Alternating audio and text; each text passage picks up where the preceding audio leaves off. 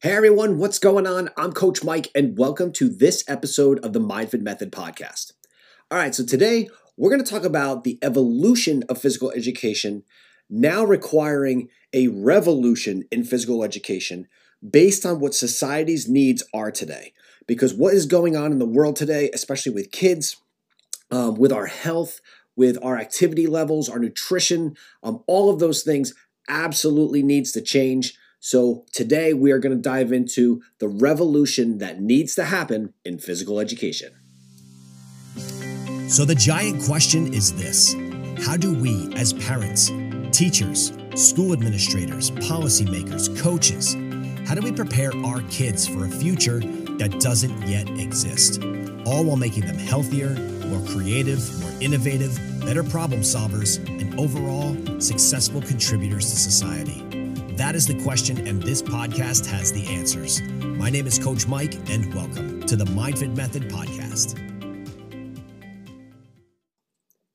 So physical education has been around for a really long time. In fact, physical education actually began in ancient Greece. So all the way back in 386 BC, Plato is actually who invented and created physical education. And he started hosting classes at his school that was called Academia. Way back then.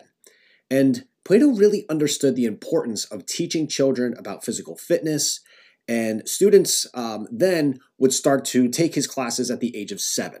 Now, he was a skilled wrestler, and he really believed that education and physical activity combined helped really one attain what back then was perfection. Now, that physical training back then helped prepare students for careers as warriors or athletes. Back then the common sports were like wrestling, boxing, chariot racing. So it is a very different world today, but that's kind of where physical education started. And then it didn't really happen until like the mid-19th century that physical education really started in the United States. And again, for our purposes, physical education initially was to train educated soldiers for battle. So it was to put them really in better physical condition for war, unfortunately. And shortly after the American Civil War, schools enacted laws that kind of necessitated physical education programs in public schools to prepare the future generations. Now, once we hit World War II, physical education kind of became common for both men and women, really to work on their physiques for both combat and now for manual labor. Since the military draft rejected some men, because of childhood nutrition, President Roosevelt introduced the National School Lunch Program to improve children's nutrition. So really what was happening was they were focusing on the body and physical activity. Then they started to focus on nutrition. But shortly after that time frame, there began a rapid weight gain in American children. And at that point, President Kennedy actually became an advocate for physical education and for the world of nutrition and really trying to teach health to our future generations. And here's an interesting side note of something that occurred around the time frame of World War II. That is actually when the burpee was created. So I don't know if you guys have done a burpee or not. If you haven't, definitely try them. They are a very, very effective exercise. If you have tried them before and you're like me, you know they work well, but you probably hate them. And it's literally a process of standing up and then moving yourself in a specific process down to the ground, doing a push-up, then standing back up, jumping, and then repeating the process again and again and again. And the burpee was actually created by a scientist. People don't realize this, but the burpee was created by Sir Edmund Burpee, who was actually hired to develop a better way to assess a soldier's fitness level. And if you ever get the opportunity, check out the mindfitmethod.com website, because on it, I actually go through the process of explaining why, scientifically speaking, the burpee is the most perfect exercise that someone could do. Just a little tidbit there. Now, everyone in the world knows that regular physical activity provides numerous health benefits. It provides leaner bodies, lower blood pressure, improved mental health and cognitive functioning. But even though we know all these facts, as Americans, we're still becoming more sedentary and more obese each year. Now, school physical education programs promote physical activity and can teach the skills as well as really change the behaviors. It's not just about teaching the skills, it's actually implementing the behaviors. And that plays an important key to honestly influencing our health and our well-being as an entire country. When we start to improve the health of our younger generations, we are doing so for many, many, many years to come. But really, to improve the overall health and the fitness of kids today, we really need to rethink the design and the delivery of school-based physical education programs, because the way we're doing it now just isn't working. Now, I believe in order to truly have an effect on this, we need to look at two specific areas, which are currently in place, but just, in my opinion, are not being used the way they need to be. The first is physical education, which is going to involve the actual physical activity and the exercise. Now, there is a very distinct difference between the two of those that I'll get into in a minute, but both physical activity and exercise. And the other side of it really has to deal with nutrition and health and making smart choices. And believe it or not, I think part of the issue that we're dealing with right now is we have eliminated in so many school districts a certain subject that was taught for many, many, many years. And that subject was home economics. And I will tell you that on the nearly 7 years that I spent on a board of education, I am just as guilty as anyone else in regards to the elimination of home economics, because when we were looking at what programs we were going to have as a school district and STEM was so important, home economics got put to the side.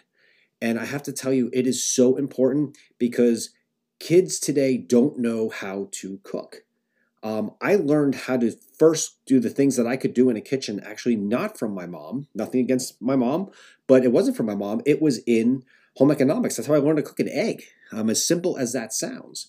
And since we are having a situation today where there are so many different avenues where we get our nutrition from, or let me rephrase that, get our calories from, because so many times there is not nutrition involved in those calories, it's become so easy. We live in the world of DoorDash and Grubhub, where not only now is fast food available 24/7, as it has been for many years, but now it's available 24/7, literally delivered to our doorstep.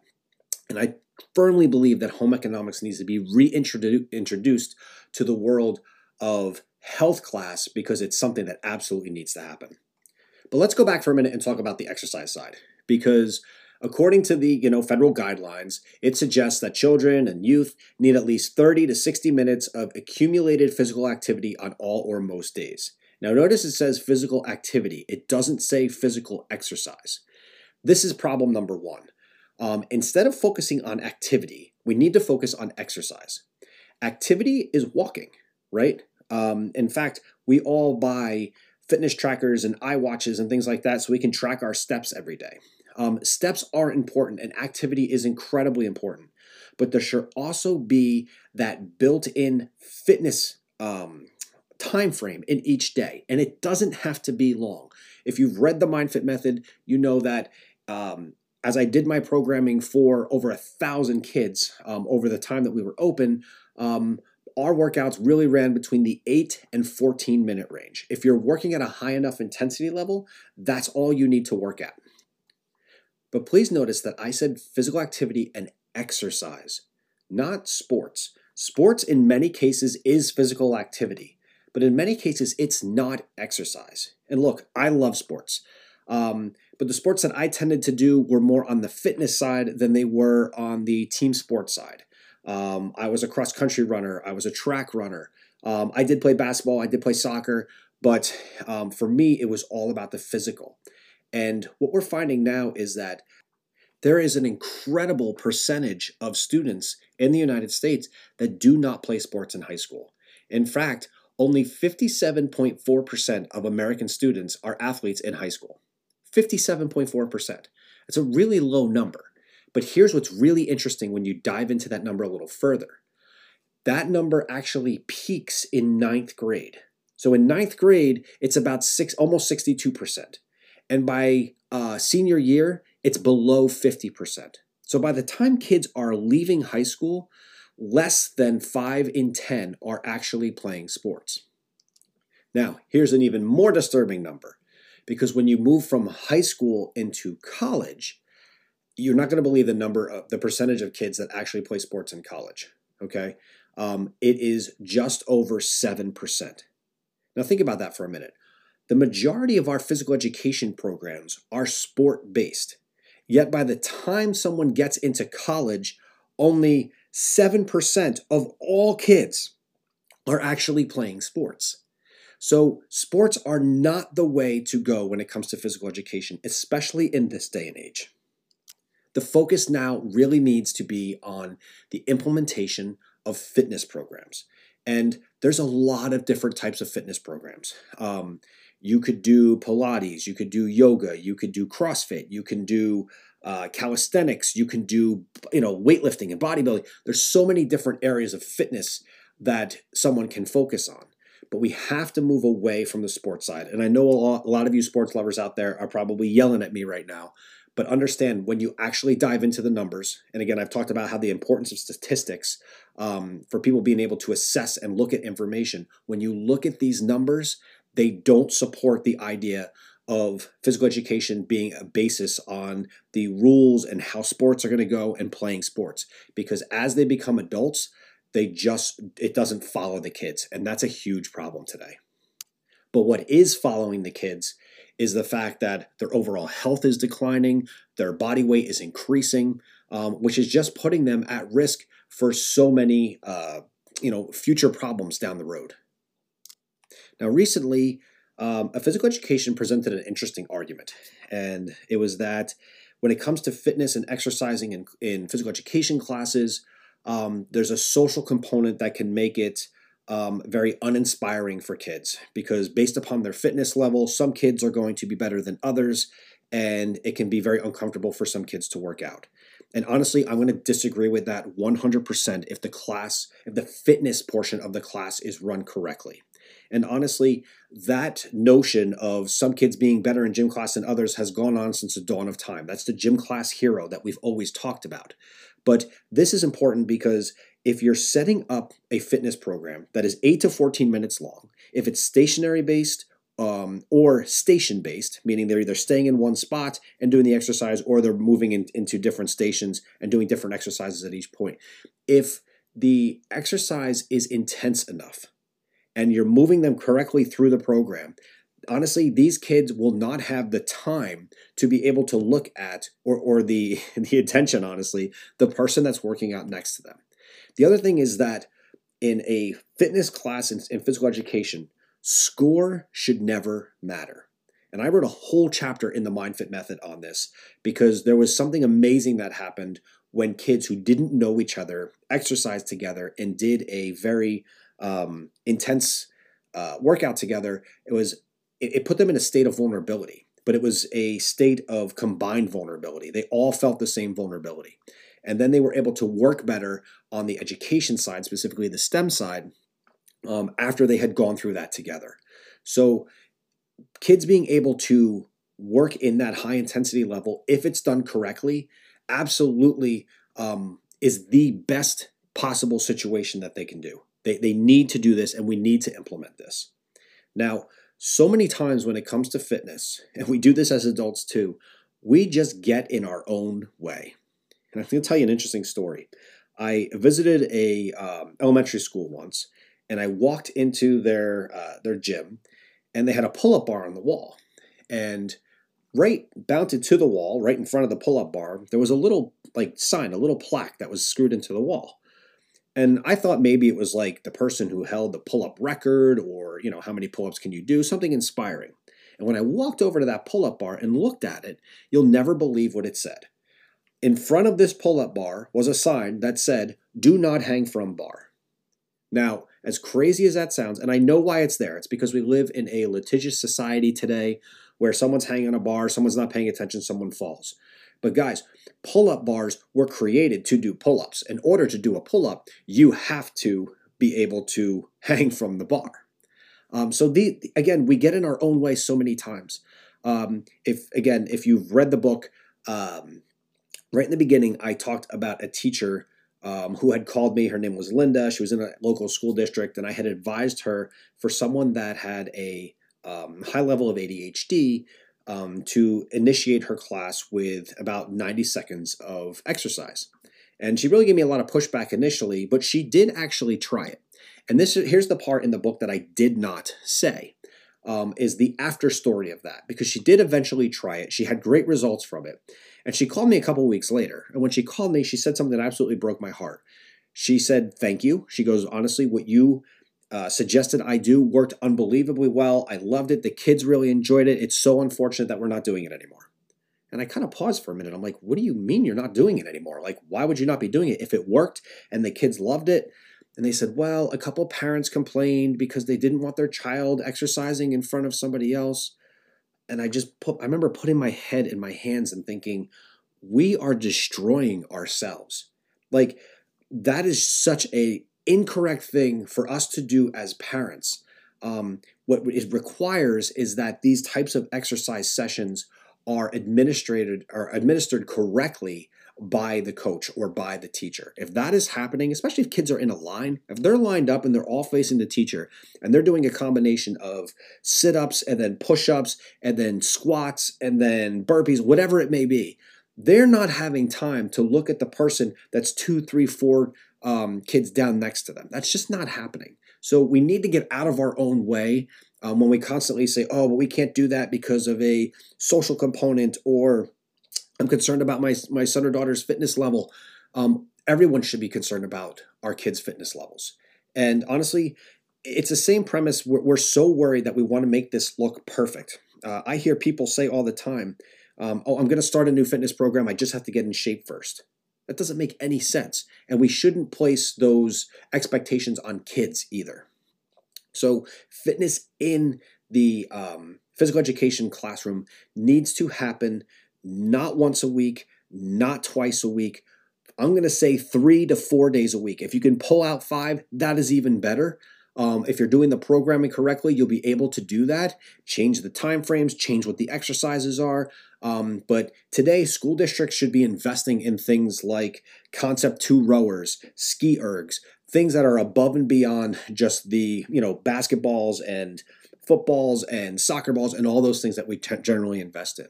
Our kids' lives and our kids' futures depend on this. Our own healthcare system depends on this. Because if you notice, have you noticed what a business healthcare has become today? I mean, have you ever thought about that for a minute? How many times do you hear a commercial for a hospital on the radio? There's a reason for that. It's because they know there's lots and lots of people that are constantly going to get sick. And it's because of the life choices many times that we make. So they are vying for our business. They want our business. It's really not healthcare, it's sick care. And I've said this before, but it's sick care. This is a huge change and a huge thing we really have to pay attention to. But now I'm going to take it even a step further. In addition to implementing true and real fitness programs in a school district, we need to take one extra step. And that step is to actually teach kids how to develop their own workouts. And I am not kidding. I know fitness is this big, gigantic, complicated, what's best, what's perfect world, but in reality, it's not like that at all. And I'll tell you a true story of one of my own kids. When Ethan really got into fitness and working out, initially I was writing every one of his workouts. And he'd come to me, "Dad, I got to do this workout, I got to do this workout." It didn't take very long, and this all happened during COVID. It didn't take very long for him to start programming his own. He started to realize, okay, if I'm doing this one, I should do this one. If I'm working this muscle group, I should work that muscle group. He was creating his own workouts. I don't need to create my kids' workouts today. 14, 16, 18 years old, they design all their own workouts. Imagine if we actually taught the process of designing workouts and actual fitness workouts to kids. They could absolutely do it. They could figure it out. It's really not that difficult. We've just made it complicated because we've made it an industry. So that is something to really think about too, of taking that next step. And just one last note on the fitness side of this comes to things like the President's Physical Fitness Test. I think it is absurd that if we are administering physical fitness tests in gym class when you're not actually working on a child's fitness level. It doesn't make any sense whatsoever. I remember my oldest, when he came, I think he was in 4th or 5th grade maybe, he came home one day and he said, "Dad, I have a question for you." He goes, "Why do they test us for pull-ups in these physical fitness tests if they don't have us do pull-ups at all for the entire school year?" Think about that for a minute. That's a very fair question.